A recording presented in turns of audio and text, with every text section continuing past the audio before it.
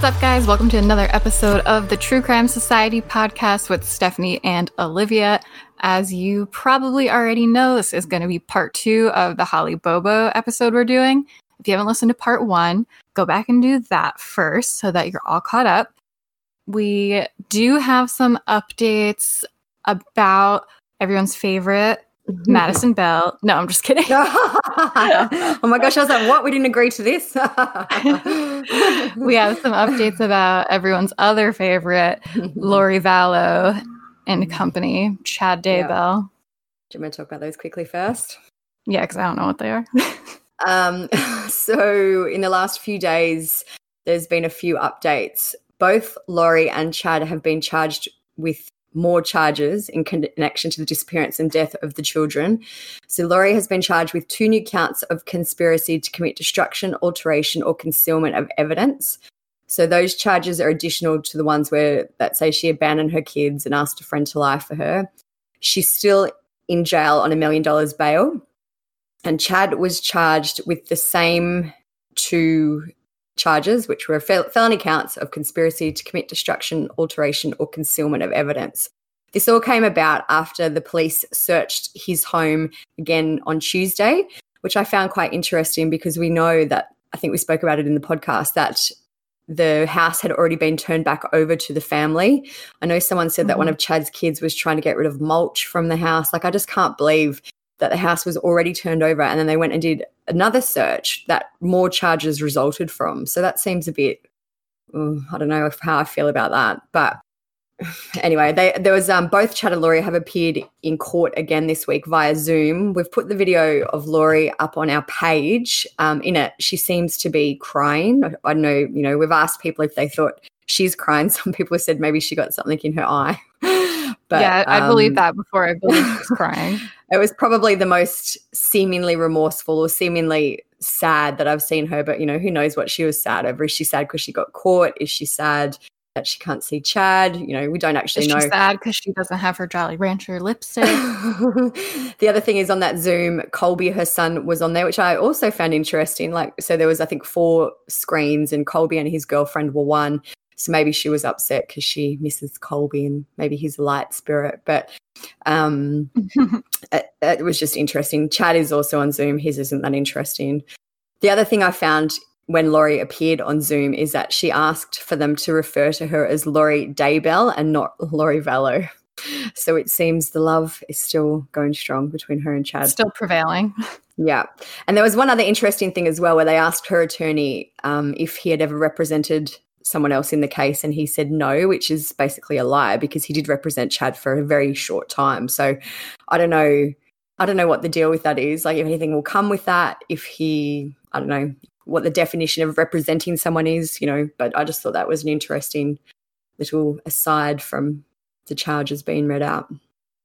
And sorry, one more thing I want to add to, Nellie forgot about the Vallow case, is that it has been confirmed with the new court documents that Tylee was dismembered and burned, hopefully after I'm assuming you can't be dismembered while you're alive, but I'm hoping that she was dead before she was burned anyway. So yeah, that's hopefully. A very sad confirmation. One other case that's blown up this week is the case of missing woman Vanessa I think I say her name right, Vanessa Guillen. She was a woman who went missing, a soldier I think, who went missing from Fort Hood in April. Her case didn't get a whole lot of attention until fairly recently. Salma Hayek joined the search for her, I guess, and posted some social media about her missing. And there's also a hashtag called I am Vanessa Guillen. So that was kind of gathering steam. But she was last seen in the barracks at Fort Hood on April 22. So this went on and on. We actually did a blog post about this and another man who went missing from Fort Hood, Gregory Weddle. We wondered if there was something going on there, and it turns out that there's quite a lot of shady stuff happening in Fort Hood. We've actually got a thread in the group about it now, and in the last few months, there's literally been tens of people all the time getting shot, dying in mysterious car crashes. Like, it's just seems like there's some crazy stuff going on there. So they found Gregory's remains maybe 2 weeks ago now, or 10 days ago, and on June 30, so just a few days ago, they did another search for Vanessa near the Leon River, and they found human remains. So Tim Miller from Texas EquiSearch was leading that search, and he came out basically straight away and said that the remains were Vanessa. Her family, I know, were a little bit more hesitant to confirm it is her, and I don't know if, it's been totally confirmed by the medical examiner, but the family attorney has said that the remains are believed to be her. Whoever, which we know now probably did it, but whoever concealed her remains covered her with lime and also poured concrete on her to try and, make sure that she wasn't discovered, which clearly didn't work. But the day after that the remains were found, a man killed himself after he was confronted by police. So they released a statement saying that he was wanted in connection with a Fort Hood criminal investigation. They didn't confirm which case it was, but it came out that it was a man called Aaron Robinson, and he had been wanted in connection to Vanessa's disappearance. His wife, it wasn't his wife, his partner at the time, Cecily Aguilar, she has been arrested. It's just crazy. Like Cecily's husband, so she was with Aaron now, but she had an ex-husband. He was shot at a few weeks ago. It's just unbelievable, the stuff that is actually going on there. It just seems like there's things happening left, right, and centre, and it's all just swept under the rug. So we started a thread for it in the group, and I know someone on there posted that they were stationed in Fort Hood for a while, and the amount of human trafficking that happens there is unbelievable. There's been, I know, cases in the past where the person who was in charge of SHARP, which is the Sexual Harassment Assault Response and Prevention Program, was caught running a human trafficking ring. So I just don't know what is going on there. One other thing I found or Steph found, was an interesting comment on Reddit from someone whose son was stationed in Fort Hood. And I'll just read a little bit of it, but it says, "My son was stationed there and it was brutal for him. It has taken him 3 years to start recovering from what happened to him. It's not my story to share, but I will say it's been bad for a while and it impacted him deeply. He was setting records before being stationed there, and after 6 weeks, he was so distraught that he was losing all hope. He reached a point where he would rather be in jail than be there. Luckily, he got out, but it was not without cost." So I know in Vanessa's case especially, there's been talk of sexual harassment. They initiated an investigation into that in June. So who knows? Hopefully more will come out. At this stage, that's all we know about the motive, I guess, for why she might have been murdered, but hopefully in the next few days we'll find out more. When I was just trying to read a little bit more about it, that the only real connection that they've discovered so far, or that's come out so far, is that they were co-workers but worked in different buildings. Yeah, I know he was I'm pretty sure he was stationed on Fort Hood. I'm assuming still at the time. It says they weren't in the same line or whatever military term, I don't know, but that they also were in different buildings, so they didn't really cross paths regularly. Yeah. So. We made a Instagram post where we linked Cecily and Aaron's profile, so you can check them out on there. But for instance, Cecily made a post in April, which was after Vanessa. It was a few days after Vanessa went missing. "People who fight fire with fire end up with the ashes of their own integrity." So I don't know, whatever that means. Deep. And she seems like a bit of a... It says on her Instagram bio, "She's both fire and ice. Thick thighs, pretty eyes. She's a beauty with a beast vibe." What is this, 2002? Anyway, so it's very sad. I know Vanessa's family had trouble drumming up media for her case at the start, and I'm glad that it kind of built up over time, but it is sad how hard they had to push, and it's obviously the outcome is horrendous. So hopefully we'll learn a bit more in the next week or so about that case, but everyone seems to be into it, so I just thought I'd mention it for this week. Yeah, be interesting to see what happens. And I know Unsolved Mysteries came out on Netflix, I believe, and came out July 1. I was so excited because I used to love that show when I was growing up. It's a little bit different if you haven't watched it yet, but so there's no host or narrator really now, which is interesting. And I've only watched the first episode, to be clear, but we have threads for all of them in the group every episode if you want to come and have a chat. But the one I watched last night was about Ray Rivera, which was actually a really, really good one to start with. I've never heard of his case before, but he went missing, I think, in 2004 in Baltimore. They found his car, and then they eventually... maybe I shouldn't spoil it. Anyway, I'll just quickly say, but they eventually found his body in a conference room of a hotel, but the episode goes through, basically there's no way that he could have gotten in there. What the police said happened, there's basically no way that he could have done it.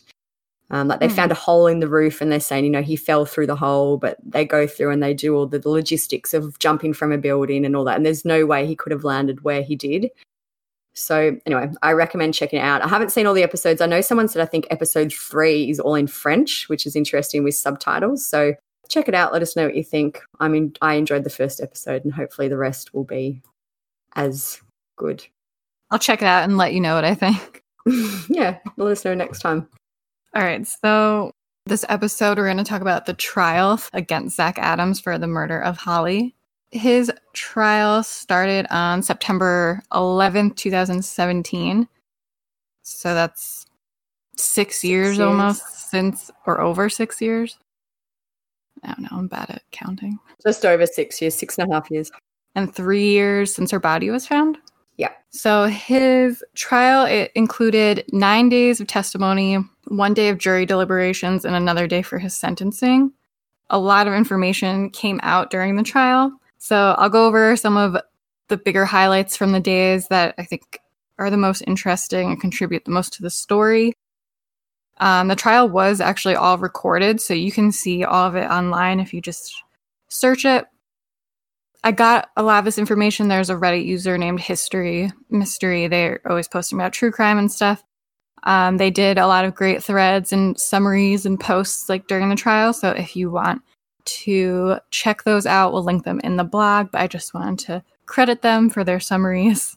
So one thing about this trial to keep in mind, I guess the outcome is still hotly debated on whether or not Zach and his pals actually did it or not, because there really is no DNA evidence connecting them specifically to what happened. Yeah. So the prosecution's basically depending on circumstantial evidence and just people testifying. So keep that in mind as you listen along and make your opinion. The trial begins with opening statements from Zach's defense attorney, who is Jennifer Thompson. And I think there's a few prosecutors, but the one who did the opening statement kind of seems like the main lead guy is the assistant district attorney, Paul Hagerman. So in the opening statements, each attorney explains what they believe the evidence is going to show the jury. So I'll just go over briefly what their thoughts are. Mm-hmm. The prosecution said that Zach bragged about Holly's abduction, rape, and murder, saying he, quote, couldn't have picked a prettier bitch. That's what he apparently told someone. Jason Autry would testify that he wasn't there for the abduction, but he was summoned to Shane Austin's trailer after going there to get morphine. He found Shane, Zach, and Dylan there. Holly was wrapped in a blanket in the back of Zach's truck. Jason was allegedly asked to help dispose of the body after Zach had raped and killed her. From there, they were going to put her in the Tennessee River and, quote, gut her so she didn't float up. But suddenly, Holly moved and they realized that she wasn't dead, which prompted Zach to pull out a gun and shoot her in the head. On the way back, Jason said to Zach, "How did this bitch end up in your truck?" To which he replied, "We took her, me and Shane. We took her, shot her up with drugs. We raped her. We thought we killed her." The defense is claiming that Zach is 100% innocent. Like I said before, it kind of seems like they have a lot going for them because there isn't a ton of evidence against him. It also seems like they're trying to convince the jury that Dylan's confession was coerced, and his confession is what ultimately led to their arrests. Like I said last episode, remember his mom was saying that she saw the video of his confession and she felt like he was beaten down into it, kind of like Brandon Dassey and Making a Murderer. So to add to that, evidently, a retired police officer named Dennis Benjamin was friends with the Bobo family and began investigating the case. In the course of his investigation, he came to talk with a man by the name of Victor Dinsmore. I know I mentioned him briefly last episode. He is also offered immunity on gun charges to testify in the trial. He's one of Zach and Jason Shane's drug friends. Yep. This retired police officer came to talk with Victor. Victor was a person of interest because he had past rape convictions and he lived close to where her body was found. And some of Holly's personal belongings were found by his home. So the defense says that this officer, he went to speak with him. He denied any involvement, and police told Victor that Zach was trying to claim that Victor was his alibi for that day. And apparently Victor told this police officer that Zach Adams is their guy, and to get to Zach, they should go through his brother Dylan because Dylan is slow. So the defense alleges that the state used unethical investigatory techniques to coerce a confession from Dylan. In 2014, Dylan was arrested on federal gun charges that would have ended in a lengthy prison sentence. The prosecutor, who was also handling the Bobo case, arranged a no-jail plea deal on the condition that Dylan go live with this retired police officer, who Dylan didn't know or anything. It's very weird. So messed up. I know. We were talking last time when we recorded. Imagine if someone did that. Even like this was only 3 years ago or whatever. Or 6 I feel like years today ago, there would be like uproar. I don't know if it's because it's a small town and just no one noticed or cared. But yeah, why? And even Dylan's mother. I know. That's what I was thinking. What did she think? Yeah, it seems very, very odd that was able to get through somehow. Yeah.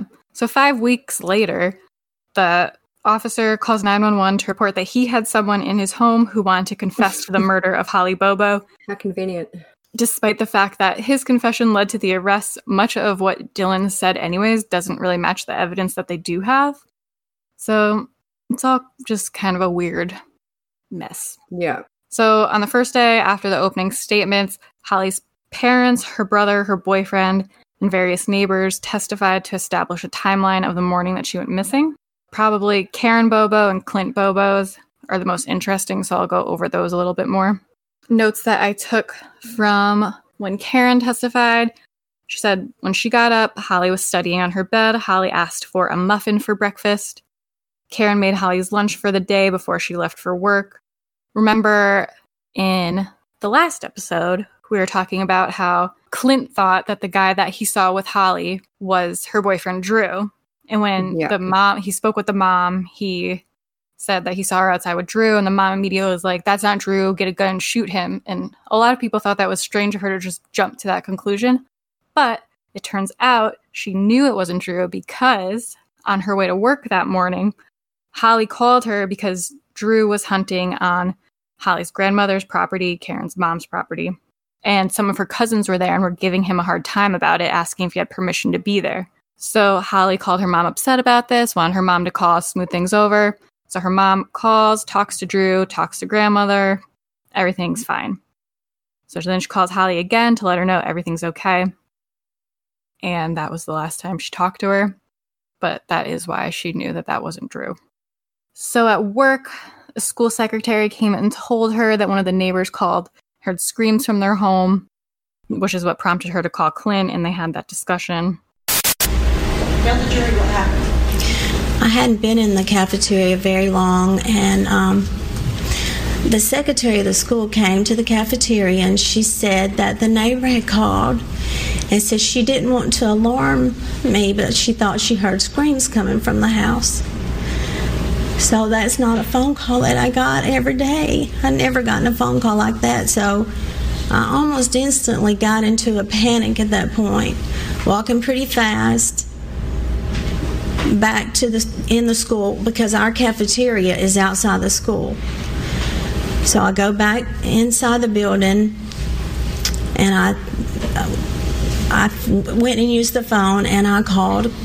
Where did you go? You said you go back in the building. Where? To the library. Okay. To the closest phone I could get to, which was normally would have been the office phone, but I must have looked over there, and there were parents bringing their kids in, so that's why I used the library phone. But I called Clint, and I asked my son Clint what's going on. And he said, did Holly not have school today? And I said, yes, why? And he said, well, I think she's out here with Drew. And I don't know what made me say it. This instant panic came over me, and I said, that's not Drew. Call all the neighbors, I think is what I said. And then I ran over to the office, and I called 911. I don't remember exactly what I said, but I remember they said it was Henderson County, and we live in Decatur County, so I hung up. I think I fell on the floor at that point. And I guess I called Clint back, but I don't really remember now if it was from the library phone or the office phone, and he was still talking about, was Holly not going to school today when she turkey hunting with Drew? And I said, that's not Drew. And at some point I said, get a gun and shoot him. And I remember Clint saying, you want me to shoot Drew? One of her coworkers drove her home. She left her cell phone at work because she was so frantic. And from the car is where she called 911, which is the call that we played in the last episode. So they also play that call at the trial. And after listening to the call, they go through photos of their home to kind of help the jury establish a layout. They show her pictures. She tells them what's what. So then Karen is shown a pair of Holly's underwear and is asked to explain what they are. She's basically asked to identify these items that they're going to show. They showed her a pair of underwear. Holly's mom recalled that those were what she gave to police so that the scent dogs could establish a scent to try to trace her. Prosecution, I believe, they asked if she was able to give the police a list of items that might have been in Holly's purse. And she said she was able to do that at the time because a lot of the things they had bought together, and she kind of went through them shopping for these things. So I guess that's just to show that Holly's mom would know what these items are that they're about to show her. Yeah. I guess it also shows too how close they were, that I don't think my mum would be able to say what was in my purse. So, it goes to show how close they were. Yeah. Like I know she specifically was like talking about like a little pencil case and stuff. So they started showing her the belongings that they found that were Holly's. They show her lunchbox, her purse, her camera, her car keys, and her wallet.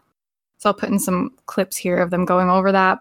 It's her lunchbox. Yes, ma'am. I want you to unzip it.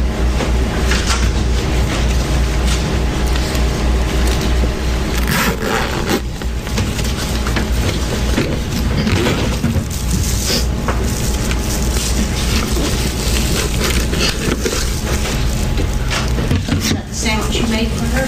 Yes. When she's like taking out things from her lunchbox, it's literally like the same lunch that she packed for her all those years ago. So it started making her a little upset. Then they showed her Holly's purse that was found with her body. It's all deteriorated. And she hasn't seen this, I think, since she last saw Holly. Now, I'll show you one more item.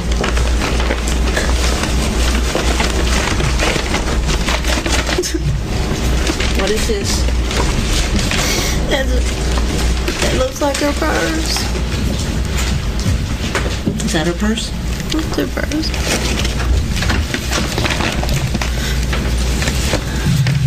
The straps are gone, but you recognize that as being hers. That is her purse. It's very hard to look at all that stuff all tattered and torn, because it didn't look like that morning. But that's her purse. So she gets very upset, overwhelmed, and she says out loud to the judge that she's starting to feel sick. A nurse is called into the courtroom because she said she couldn't breathe. You can hear her sobbing, gasping for air. So the jury is sent out and the media is sent out. Did Holly have an inhaler? Yes, she did. Did she have Take asthma? just a minute. I'm feeling sick. Let's take a recess. I want everyone to remain with me while the jury files out, please.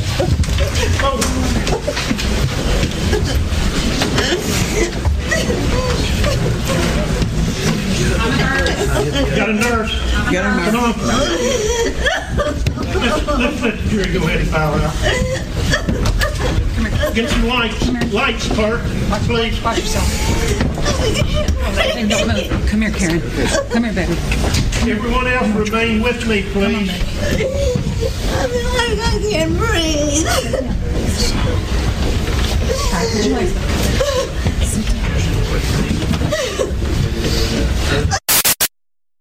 While that's happening, I guess this is not shocking. It's a normal thing that the defense would do.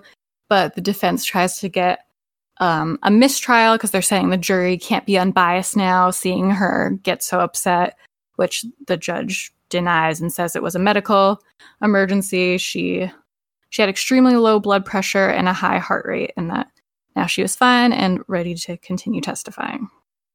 She did talk about how she was given tips from the community, just basically small town gossip, and people did bring up Zach and Shane to her.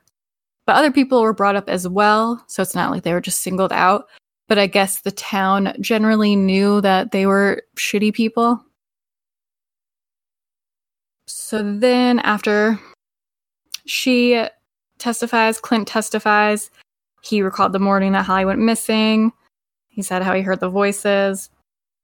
And he said that he automatically assumed this guy was Drew because he was the only male figure in Holly's life besides himself and his dad. So you're looking out of an interior window into the carport. That's right. Is that right? That's right. Are you able to see anything? Well, I raised the blinds slightly, and I saw the silhouette of two individuals underneath that window knelt down. Was it dark in that carport, or was it light? It was fairly dark. There were blinds down in the window? Yes. Did you pull them all the way up, or did you just... No, I very slightly opened one of the blinds enough where I could see out. Why did you do it like that? Because I heard the voices out in the carport. Now, this time in the morning, you've just woken up, right? That's right. Describe the voices to me. Well, it was a male's voice and a female's voice. Did you actually recognize either of the two voices? At first, I didn't recognize either voice, but as I listened for just seconds, I could recognize my sister's voice and what I thought was her boyfriend Drew's voice. And why did you think it was her boyfriend Drew's voice? Well, because he was the only male figure in Holly's life besides myself and my dad. So you were making an assumption? That's right. So he said from the window he could also only see like the tops of their heads and not their faces, which is why, again, he didn't know that it wasn't Drew. He actually texted his mom first when he saw this before she called him, but since she works in a school, she didn't have her phone on her. So he texted her asking if Holly like didn't have school today because she was with Drew, and he was confused about it. They talk about how he eventually noticed that this guy was larger and wider than Drew, which led him to believe that maybe it was their cousin Richie, and maybe that they were going into the woods to see a turkey because he also likes to hunt. So his mind just kind of seemed to be making up like any other reason possible. Yeah, I can see that that's just a automatic response. Yeah. I know we've spoken about how a lot of people have said, is it suspicious or why didn't he do anything? But I can also see why he didn't and why he, was trying to think of any other scenario than what it actually was. Mm-hmm. He also said that it looked like the man had a deer grunt call in his hand, which, if you're like me, you have no idea what that is. So I Googled it. Yeah. I guess it's what you call deer with. But it does. It looks like a gun shape. Like it's a kind of a pipe. It's like a with handle. A wooden mouthpiece or something on the end. Maybe I might be totally wrong, but that's what it looks like to me. So yeah, it's got like a little handle and then it's curved into a flat, long piece. So it's like you'd hold a gun with the flat bit on the top. Yeah. So yeah, that's what I'm guessing. The reason the prosecution brought this up is because they have a possible gun as a murder weapon, and he's saying it looks like he had this deer grunt call, which could look like a gun. Yeah, I can definitely see from a distance how. Yeah, especially if it was like all black. Look like a gun. So he said after he got off the phone with his mom, he decides to go investigate. He dilly-dallied a little because it was cold out, so he had to go put on some clothes. He got his phone. He did get a gun. What do you do? I opened the door and I felt how cold it was, and I realized I'm in my pajamas, so I went and put on some pants and a jacket and some socks and a pair of shoes, and then I went out the back door. Gun or no gun? No, I also went and grabbed the 38 Colt revolver before I went out the door, and I also had my cell phone. got dressed, got a phone, we got a gun. Now what are you going to do? I guess I'm going to go and look and walk up to the logging road to see if I can see them or hear them. What do you do? I walk out and then I look to my left where they were knelt down under that window, and there's a pool of blood in the garage. And what are you thinking at this point? I'm even more confused because I'm thinking now, if it is Drew or if it is Richie, they've killed a turkey, they've brought it up here to the house and laid it on the carport, and it's been bleeding. And you're still not thinking that some man or some men came to your house that morning and abducted your sister and dragged her off in the woods? Absolutely not. Had that even crossed your mind at all? No. He said he walked around outside but didn't see Holly or the man anymore. And then their neighbor, Kathy Weiss, pulled up. She told him she heard screaming, and that's when he called 911. His mom got there. She was very frantic and upset, as we said. So then the prosecution brings up the point that this guy that he described doesn't look like Zach Adams, but they said it could look like Shane Austin, because like we said, Zach was very tall and skinny at the time this happened from all the meth. But Shane was a little bit heavier. Chunkier. So they're trying to, I guess, get in front of the defense, saying that this guy doesn't fit Zach's description. The prosecution also specifically asked Clint if the deer grunt call could have been a gun, and he said, thinking back on it, yes. There's photos of the blood in the garage. It's not a lot of blood, like it's a one kind of larger blob, for lack of a better word, and then lots of little droplets. So it doesn't like, it looks like it could have been a very bad bloody nose, or it's also weird, it doesn't, that like big spot, it's not like spattered, like it's literally like a big drop. Yeah, it's a puddle, like a little, like a small like I don't know puddle. what that, so it doesn't, how that much would have happened, like if you got a cut on your nose, because people, like, they speculate that she got hit in the head or something when she walked out. Yeah, maybe she could have been like bending over, like, I don't know. Oh, he did say that they were kneeling. Yeah, I don't know. So it does look like she's been in one spot long enough for a small puddle. Like it does, like if you looked at that, you wouldn't say, "Oh my gosh, someone's died." There's so much blood, but there is one kind of smallish puddle. So looks like it's maybe probably the size her of nose or something, and they were bending down. Yeah, I think that could explain it if that's what happened. Yeah. Otherwise, I don't know how else you'd explain that. No, it's definitely weird. So other things from day one that were of note, one of the neighbors testified to hearing slightly more than a scream. They said that they heard her saying, "Stop it, damn it, stop it." The defense brought up the fact the same neighbor was among several people who were suspects at one point. Supposedly, the dogs tracked her scent to his house that day, and the police hounded him for months trying to get him to confess. Another neighbor saw a white truck driving extremely fast down the road that morning. And then the defense also made a point to say that Clint was also pressured by police and treated as a suspect early on. It seems like the defense is trying to say that the police were just pressuring people into confessing. Anyone that was in the area. Yeah. Trying to make that reasonable doubt. Also, it can be noted that Zach gained a ton of weight. I'm not body shaming or anything, but holy shit, he looks like a totally different person. He now has gone from a meth addict to like a middle-aged man who enjoys no exercise. Yeah, he definitely does look like, I now when you see this side by side, you can tell it's the same guy, kind of. But yeah, you could see it in like his nose that's not Zach, and his eyes. But yeah, he looks like doughy, like a bit he looks like I don't know the right. If you touched his face, it wouldn't spring back out. He's just all doughy, like a big dough ball. Yeah.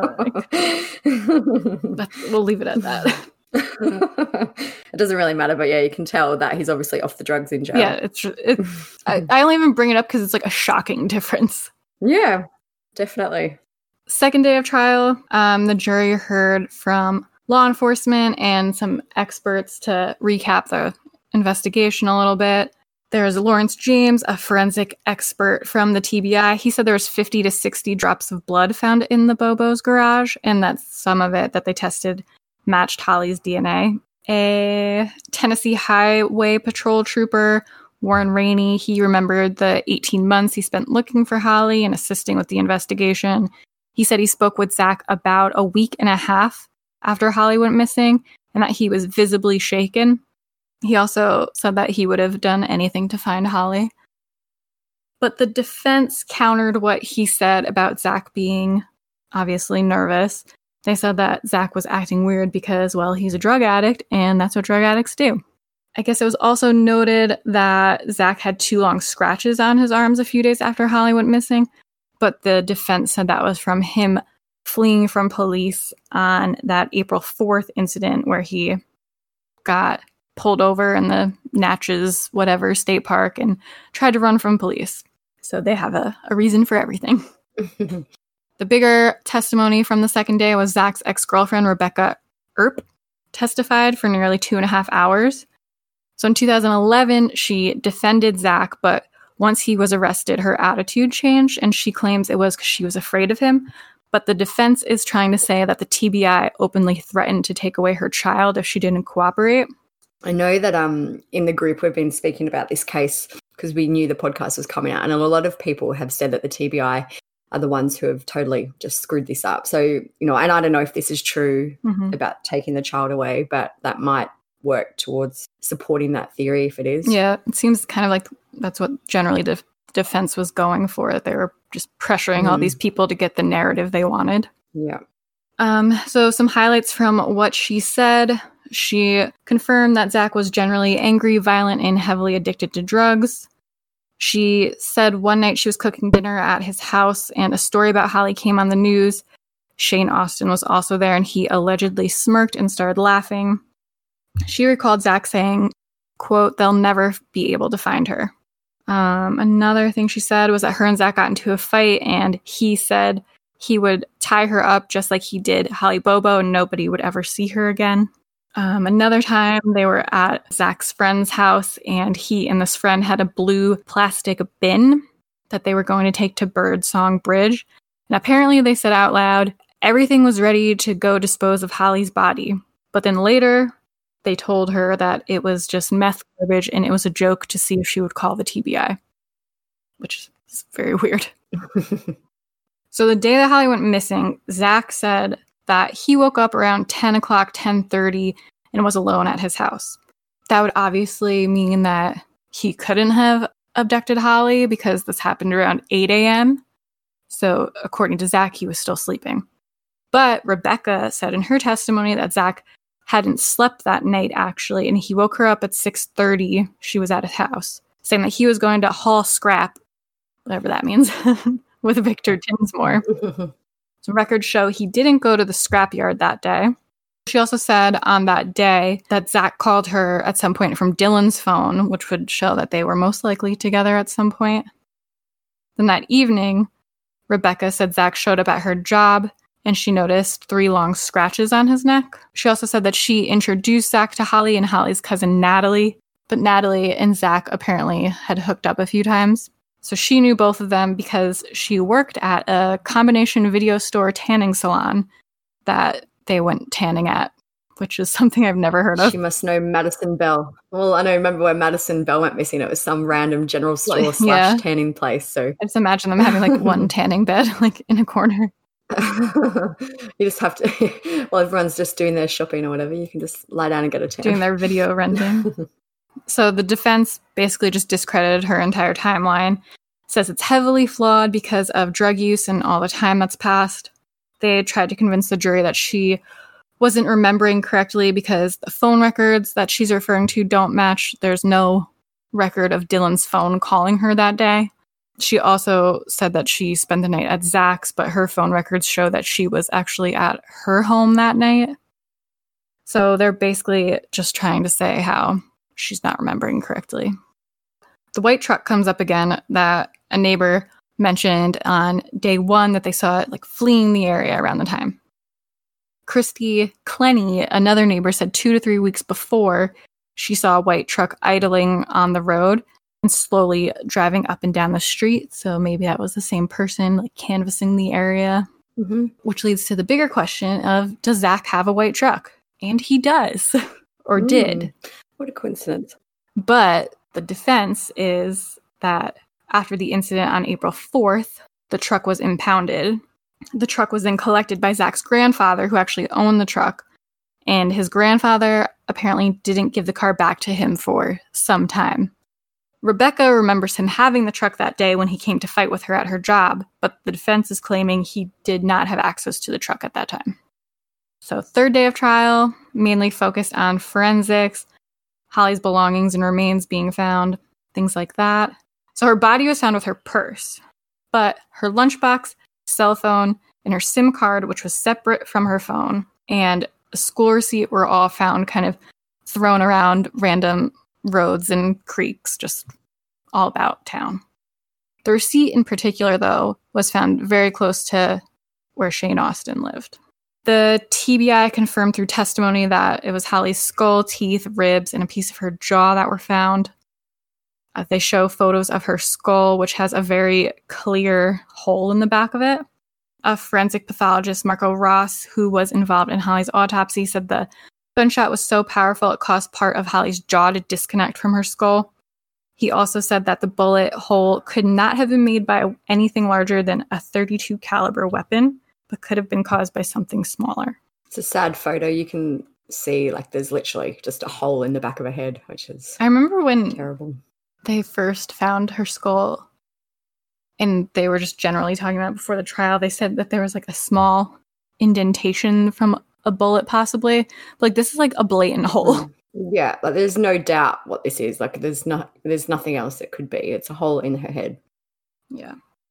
So near her remains, her wallet was also found, which still had her driver's license. Her wallet was found a little further uphill and was covered in animal bites. So it's safe to assume that animals got to her remains, which is terrible.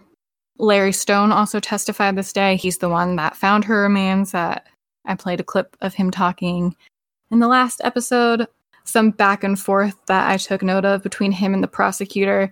He said, "I saw another ginseng plant, but then something caught my eye." And the prosecutor says, "Okay." Larry says, "Then I walked. I said, first thing out of my mind, I got coon dogs and I use buckets for water buckets." I don't really know. Apparently he has a really heavy... I think Larry... He has a really heavy accent, apparently, also, so... I was going to say, I think Larry's the type who likes a chat. Oh, yeah. I remember when I was trying to find clips of him talking, I saw on Reddit and Facebook that people were upset because of how much he was talking about it. And everyone was saying that they want him to shut up, because I guess he did a few interviews and just had a lot to say about it. Taking his 15 minutes and running with it. Yeah, especially with this bucket nonsense. So the prosecutor says, "So you saw a bucket?" And he says, "Yep, so I walk over to the bucket. I picked it up, and then a feeling come over me. Something just told me to turn around. And I'm sitting there the whole time in my head. Why is a 3-gallon bucket sitting here upside down in the woods? So I went with my instinct, and the feeling hit me, said turn around, and then that's when I found what I found." The prosecutor says, "What did you find?" And he says, "Holly's remains." So like I was saying, the big letdown of the day was that he never said what was in the bucket. We still don't know what was in the bucket, and it still annoys me to this day. Anyone who followed that case closely, I wonder why. If you bring up the bucket, no one knows, and everyone's upset. Why wouldn't they just say to him what was in the bucket? Why wouldn't they push to find out? Like, surely if it was so terrible and, whatever, it could have been something related to the case. I just don't understand why they didn't push it and say, what did you find in the bucket? Know. I feel like it was nothing, and he just had like that moment of, when you feel like something bad's about to happen, like instinctively. I feel like he just had that feeling, and that's why, I don't know. Yeah, that could explain it. So the bucket wasn't all that bad, but the bucket was the precursor to him finding the remains. Yeah, so I don't know if it was just misconstrued by media outlets or, like game of telephone, like one person says it, another person says it. But even in the clip that I used in the last episode, it was from like a news report. And then at the end of the report, the journalist, as they're segueing into another news story, I can't find words today. He says, he even brings up that Larry found something in the bucket, but he's not allowed to say what it is, which seems pretty specific. And then I know over time people like speculated that maybe it was part of her remains in the bucket. Maybe there's blood in the bucket. Maybe her clothes were in the bucket. Maybe her wallet was in the bucket. But half those things you get an answer to because he says he turns around and saw her skull and that the rest of her remains were scattered on the ground. And her wallet was found uphill. I think if it was her remains, he would have said like there's blood in the bucket or there was, whatever in the bucket. It's just weird and annoying. Who knows? If anyone knows, let us know. I remember waiting for this trial being like, oh yeah, I'm going to find out what's in this bucket finally. But nope. So anyways, day 4 of the trial. Day 4 is actually a big day because that is when Jason Autry was called to testify. So I'm just going to go through his story, basically, of the day. He began telling the jury that he was promised nothing for his testimony and hoped his testimony would provide leniency in terms of his own case. Tell the truth.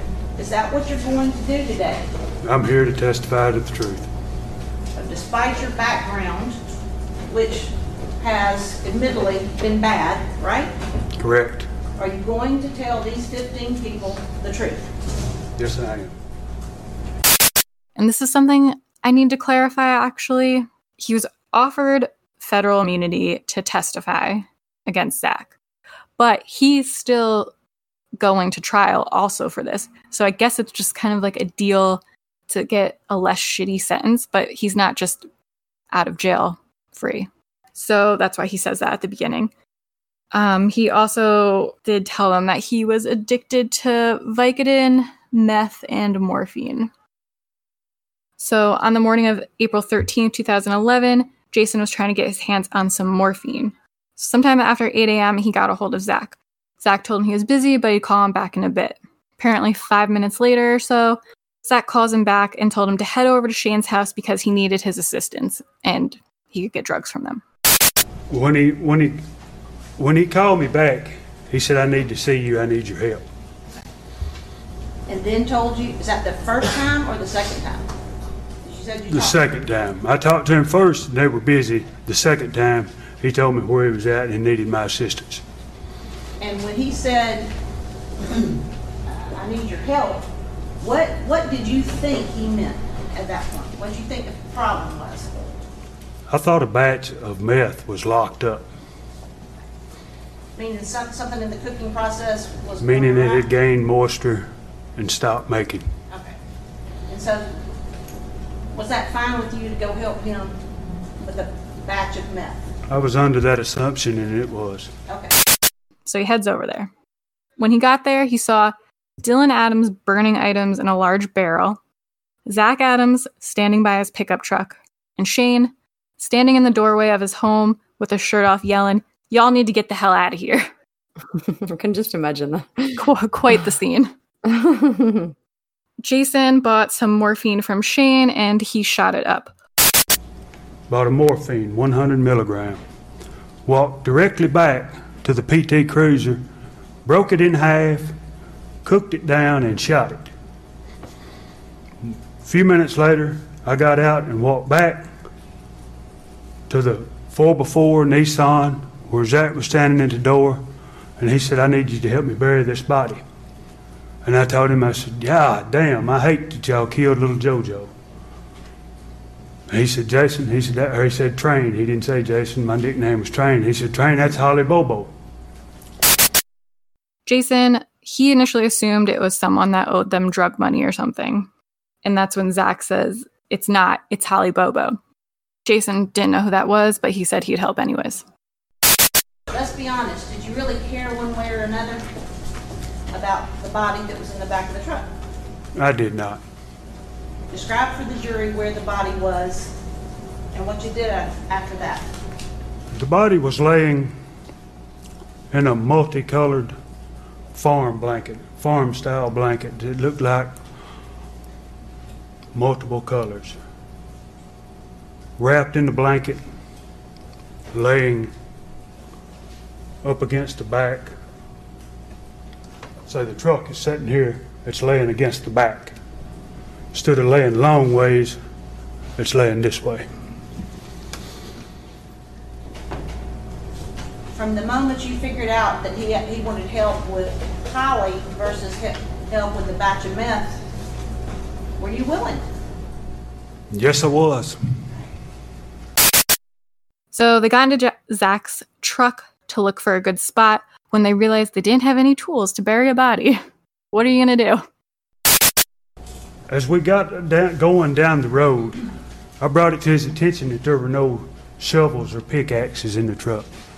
How are we going to bury a body with no shovels or pickaxes?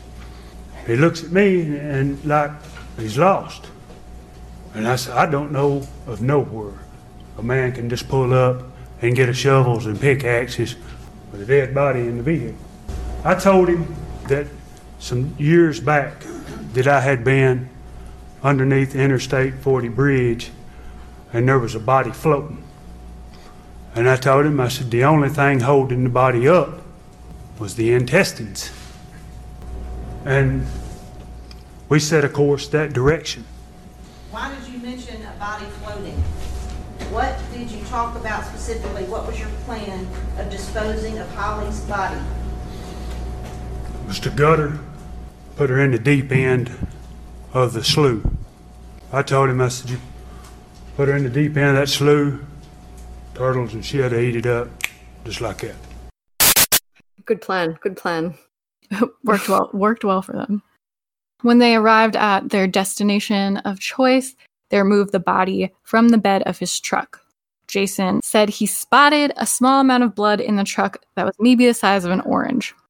He never looked into the blanket, but he said he had the head part and Zach had the feet part. He saw Holly's foot moved and heard a noise come from the blanket. I see the foot move, a movement, and a sound of distress that sound like, come out of the voice, come from the blanket. At that time, I walked to the door, to the passenger side door of the pickup, and Mr. Adams was digging in a fanny pack. I told him, I said, this fucking bitch is still alive. We just stopped for a second. I walked to the front of the truck, and I told Zach, I said, she's heard my name called and heard me talking and all. At that time, he wheels around, walks back to the driver's side pickup. Out of the floorboard of the pickup, he pulls a pistol, the same pistol that was holstered on Mr. Austin's side at 30 Yellow Springs Road. And I said, whoa. Jason ran up the road to make sure no one was around, and Zach shot Holly in the head. After hearing what they thought was a boat on the river, the two panicked, put her body back in the truck, and ran away. So during their ride home, Jason asked Zach about Holly. Zach said that Natalie Bobo was, quote, fucking him, and suggested that they have a threesome with Holly. Natalie was also a drug addict. She apparently had sex with people for drugs. Once they got back to Zach's, Jason went home, and he didn't really know what happened to Holly after that. He said after that, he tried to put some distance between himself and Zach, but needed a fix later that day and called Zach anyways. So not much distance there. Jason went to pick up Zach so that they could meet up with Victor Dinsmore to buy pills. When he pulled up to Zach's, he saw Shane, Dylan, and Zach standing near Shingen's truck, and he could tell that they'd been arguing. The group of them got into Zach's truck so they could go meet up with Victor. As they arrived at Victor's, Zach and Shane started arguing. Shane said, "You didn't have to kill her," to which Zach replied, "You're just as damn guilty, you hit it." One of them said they'd whoop the other one's ass. Jason didn't remember who said what, and Zach ended up punching Shane. So the two began to fight, but then Victor came out and broke it up. They bought their drugs and left. 2 days later, Jason met up with Zach at a gas station to give him meth. Jason asked what he ended up doing with Holly's body. Zach told him he threw it out near Kelly Ridge.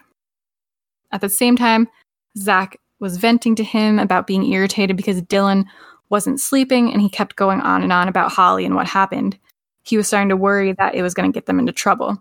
Zach asked Shane if he would kill Dylan. In exchange, he would give him some of the money Zach was going to get when his grandfather passed away, and that Jason could live in one of the houses on their property. Jason thought about it, but told him ultimately he couldn't kill Dylan. Sometime in 2012, Jason and Zach were doing meth together, and Jason said it seemed like they'd gotten away with this, and he asked what happened to Holly that day. Zach said they went to Holly's to show Clint how to make meth. They were there too early and ran to Holly when she was leaving, and she started screaming and raising hell, so they took her. Jason asked Zach if he really raped her. He said it was quick because someone was mowing the lawn outside. Jason asked how he could do it with 2 other guys there, and Zach said Dylan sucked them off to get them hard before they raped Holly. They're so disgusting. Like, I don't even know if that's true. It probably isn't, but they're just so, just the whole telling of the story is repulsive. Yeah. Apparently the rape happened in Shane's grandmother's barn. But the defense then said on behalf of Zach, specifically about his brother sucking his dick, that didn't happen and that was just Jason's way of trying to piss off Zach. So apparently Dylan actually told Jason a lot of details, but he wasn't allowed to share them with the jury. I don't really know the logistics behind that, but I'm guessing it's strange. Hearsay, or I don't know if it's because Dylan's going to have a trial, or if anyone has any insight to that, feel free to let us know, because I don't know. So then the defense, to try to disprove Jason's credibility, they had him draw out all the various routes they drove on maps and things like that to try to see if he remembered. I know people also said that he obviously had rehearsed this with the prosecution and the answers to his questions and things like that. But when the defense asked him like smaller things about the day, like, oh, what did Zach say to that? Or how did so-and-so feel about this? He would just be like, oh, I don't know. So on the 5th day of trial, Special Agent Brent Booth admitted that the TBI did make several mistakes during the investigation. He said, we made mistakes that I'll carry with me for the rest of my life. So those mistakes included not following up with alibi witnesses for Zach Adams, Jason Autry, and Shane Austin, and Dylan Adams. They included, quote, tearing apart Terry Britt's life, a sex offender who lived near the Bobo home and whose house was searched early in the investigation. It also included not searching the barn near Shane Austin's home, which his grandmother owned. By the time the TBI did go to the barn, it was demolished. I just looked up Brent Booth, who was the one who said he made all the mistakes, just to see what had come of him, if anything had happened. Mm-hmm. In 2018, he received TBI Agent of the Year. Oh. So clearly, and I think it's great of him to admit that he made the mistakes. And, I know everyone is human and they're not superheroes, or they can only do what they can do, but I just found that was interesting. And there really was no concrete evidence pointing to them. Ooh. So it's not like they had this like smoking gun and they ignored it. And I could imagine too, they would have been under, which I'm sure they are anyway, but under a ton of pressure to get this solved because it was such a close-knit community. Mm-hmm. And if these people are, obviously we don't know what went on behind closed doors with coercion and things like that, but if they're all admitting to these things, what else can you do? You've got to run with it, I guess. Mm-hmm. It's, as obviously you need to investigate and all that too. I'm not saying just run with whoever says that, but there was a lot going on. So, mm-hmm. So that same day, a man named Brian Vitt testified. He lives near Shane and Jason's grandmother. He said that day, so I guess it's Jason's grandmother that owns the barn, because him and Shane are cousins. Yeah. Small town problems. So anyways, Brian Vitt said that he was mowing his lawn between 8 a.m. and 8:30, and he could see the barn from his property. He admits that he didn't hear or see anything suspicious, but it is interesting that he was mowing his lawn because Zach told Jason apparently that the rape was short because someone was outside mowing the lawn. So those link up. Victor Dinsmore finally testifies. He is the one who actually led the prosecution and the police to the gun that they ended up finding before the trial. It's believed to be the murder weapon, but because of really the age of it and it was in water, it was super rusted, so there wasn't any blood or evidence or anything on the gun. Victor testified under a federal deal granting him immunity from gun charges because he isn't allowed to have a gun because he is a convicted felon. He said that he was on disability the time that Holly disappeared, and he was selling morphine to make money. So he claims that he sold morphine to Zach and the other defendants, but specifically, Shane traded 12 morphine pills with him for the gun. So Victor planned on selling the gun, but he ended up giving it to his wife for protection.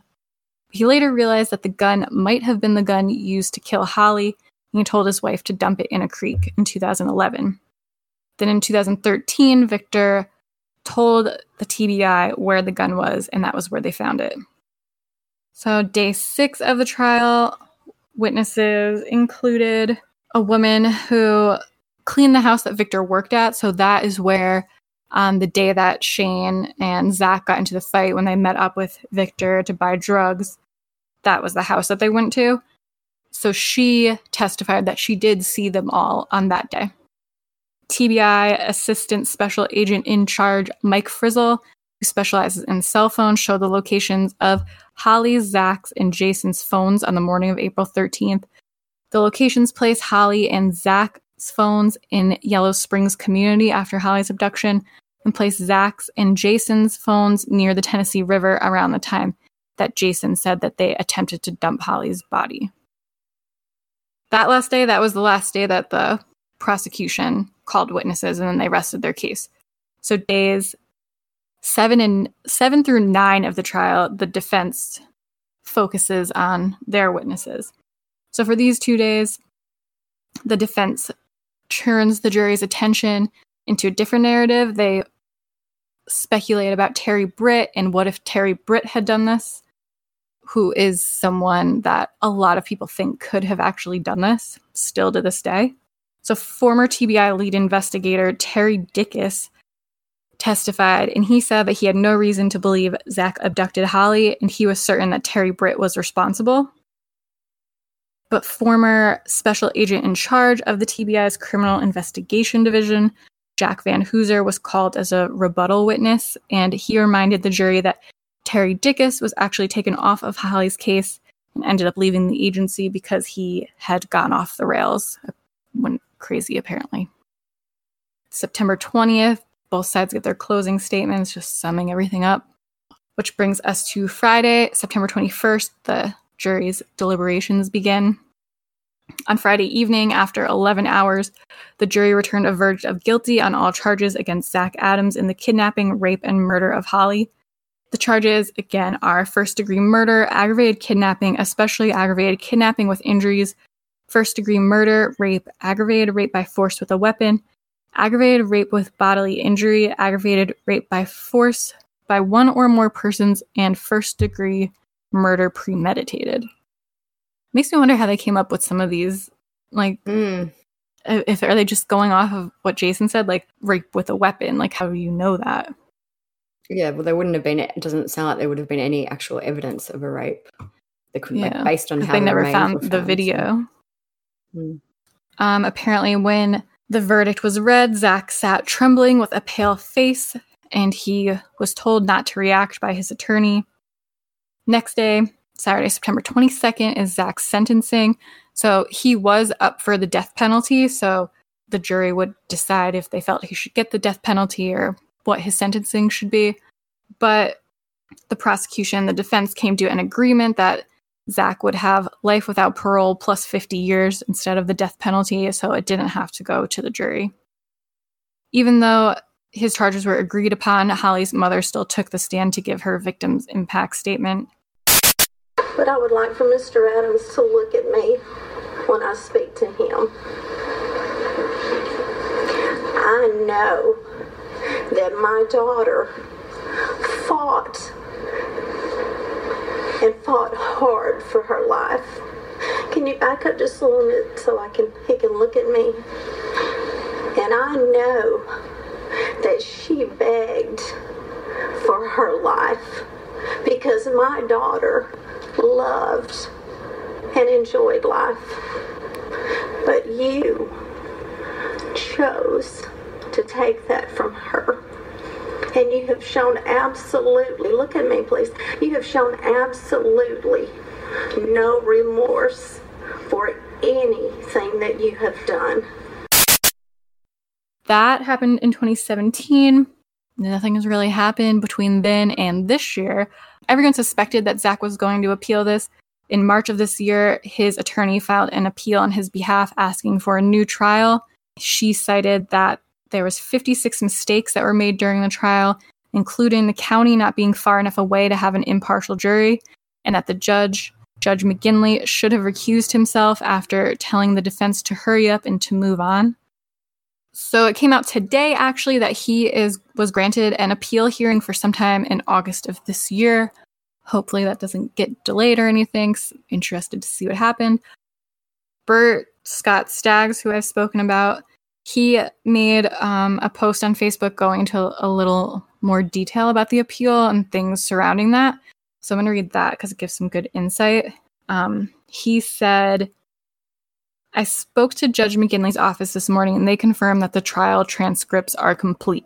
Zach Adams was convicted in September 2017 for the 2011 kidnapping, rape, and murder of Holly Bobo. Why are the transcripts important? Because the appeals can't proceed without them. Why is that important? Since Zach Adams is doing life plus... Because until Adams' appeals have been heard, the state will most likely not hear the case against the third-party charged, Jason Autry. Autry was given federal immunity and apparently has a deal in place with prosecutors. Autry was the state's star witness. He told the jury that he saw Zach Adams shoot the Decatur County nursing student in the head. So what happens now? Jennifer Thompson, Adams' attorney, will most likely review the transcript and file her appeal and ask for a new trial based on possible mistakes the judge made in the case. Based on things that are in the court documents, Thompson will most likely argue that her client didn't get a fair trial because the judge had a high-profile case to close and they were very close to where this happened. So it felt like there was a lot of pressure on him to just be done with it. One document says that 91% of the jury had knowledge of the trial. A prosecutor told me that having knowledge of something did not disqualify a person from serving on the jury, that bias is what you're looking for in ruling out a juror. Thompson will likely argue that the judge was biased as the case progressed. The defense asked the judge to recuse himself on more than one occasion. The state, of course, will argue that none of these things prevented Adams from getting a fair trial. A time frame is unknown for the first appeal, which will be heard in Hardin County. That will be based on the court's calendar. Early 2020 it would be the most likely time frame. So like we said, it's going to be in August. After that appeal, if no new trial is granted, the case will go to the Tennessee Criminal Court of Appeals, the Tennessee Supreme Court, and then make its way through the federal system. Most likely that is when Jason Autry will be brought back to court to be sentenced for his part in Holly's death. Why wait? The state will not want Autry to get amnesia. Why does that matter? If Adams were to gain a new trial and Autry has been sentenced, then Autry could say that his memory of how things happened has changed. That could pose a problem for the state. Dylan Adams pled guilty to reduced charges and received a 35-year prison sentence. I know I mentioned in the first episode that Holly's mom tried to lie about her age to get out an Amber Alert, which prompted what is now known as the Holly Bobo Act. So it was from March 2020 was the last update on that. So the Tennessee legislature passed the Holly Bobo Act. The act will allow the Tennessee Bureau of Investigation to issue endangered person alerts for any missing person under 21. So the current alert is only for children under 18. So that's one good thing that has come from this terrible situation.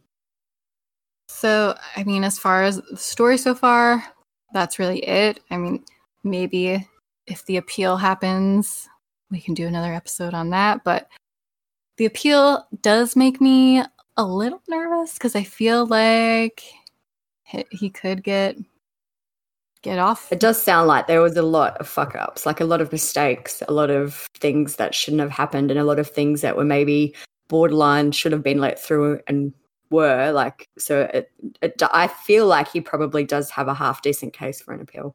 Yeah. I feel like, just to say my opinion, I do feel like Zach and them were involved in her death and kidnapping. Like, I think things like the cell phones and just small little things like that, I just feel like it was them. But I can still say that I don't think the prosecution believed that without reasonable doubt. And I think I said I followed this case from when it happened, and I didn't really dig along the years too deeply into who was responsible. I just kind of went with it that it was Zach and all that. But in the group, I know that they've been talking about a lot of people don't think it was Zach. So a lot of them think that it was actually Terry Britt, who was that convicted rapist that we spoke about. So I tried to have a look and find out why people thought that. And I found a good article by WSMV, which is from 2017, where they kind of list all the reasons why it could have been Britt, and why it wasn't Zach. So they're saying, which I know I've seen people mention as well, that Zach's phone pinged far away from Holly Bobo's at the time. It says that Zach was at a gas station the morning that Holly vanished, and he recalled seeing several law enforcement vehicles speeding by, and they've actually confirmed that by CCTV pictures, which is a little bit weird. And this is why the former TBI investigator Terry Dickus during the trial said that he didn't think that Zach was involved and he thought it was Britt. So his reasons were Britt matched the description of the suspect. He'd been accused of stalking several women, including one who resembled Holly, and Clint even picked Britt's voice out of a lineup. And then they talk about Britt's alibi, where the TBI investigator says his main alibi was his wife, which ordinarily that's not a bad alibi. That's what most people have. But his wife had been with him on more than one occasion where he picked up a woman and got accused of trying to sexually assault her. When I interviewed Britt, that was something. He just stared like, you got me.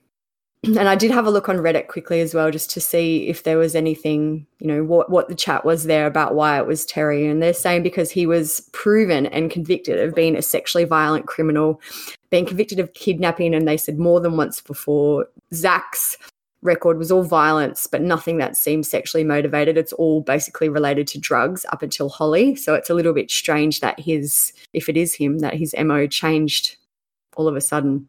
Yeah, I mean, I don't know. And I don't think from what I've seen that there's any concrete evidence that really puts Terry near at the scene of the crime either. No. But it does sound, based on those things, that he could have been a very viable suspect. Yeah. I know that they said that they wiretapped his house and just couldn't get anything on him either.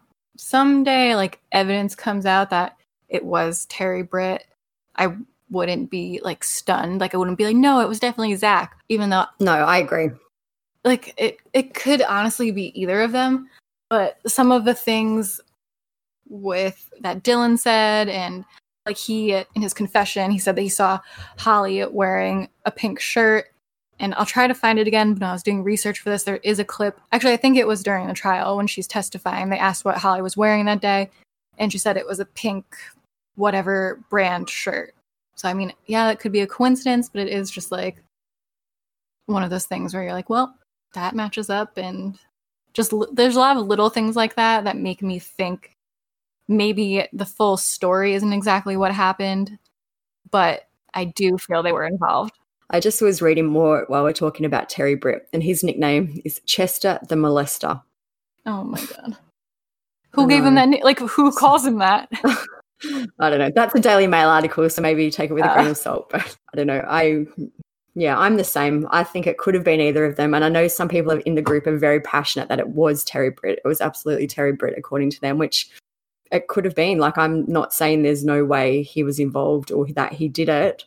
I would like to know what the Bobo family think about all this. I feel like they're on board with it being Zach. I've never seen them say we don't think the right person has been charged and all that stuff. I haven't seen him address it anywhere, but Zach apparently told Jason that they were at their house that morning because they were going to show Clint how to make meth. That's never ever, I haven't seen that anywhere. Only that one instance. I haven't seen it anywhere else. Yeah, so, I mean, Clint could testify to if that's true or not. Were they going to be there to show you how to make meth? I'm guessing he doesn't want to admit that. But if they were, that literally puts them there, which would make more sense. But it's also, you were just saying, and his mom was saying, yeah, he is a violent, shitty criminal. Do you hear people screaming outside? It's very loud here today. Oh my God, what is happening? I can hear that now. No, I couldn't hear it when you first said it. Is there a crime happening outside? It's a full moon. That's why everyone's crazy. Ugh. But anyways, like we were saying, yeah, Zach is like a shitty, violent criminal, but everything seems to be motivated by drugs, getting drugs, things like that. So even like what Jason said was that Zach said they went there to show Clint how to make meth. They ran into Holly as she was leaving and she started raising hell. Like, how does that prompt to kidnapping her and dragging her to the woods and doing whatever? Like, it just seemed like that would have escalated quickly for someone who has never murdered someone before. Maybe that's, if that was the reason that they were coming to the house, that might have been why Clint has never mentioned that she was screaming and raising hell and all that. But I really don't think that was the case. Just my personal view based on what we've read. But yeah. But then if that's not the case, then it's like, what else could Jason Autry be lying about? Another thought that I had, which I don't know if this is anyone else's thought or anything, I've put no research into backing up this theory. This is just going off of what Jason said.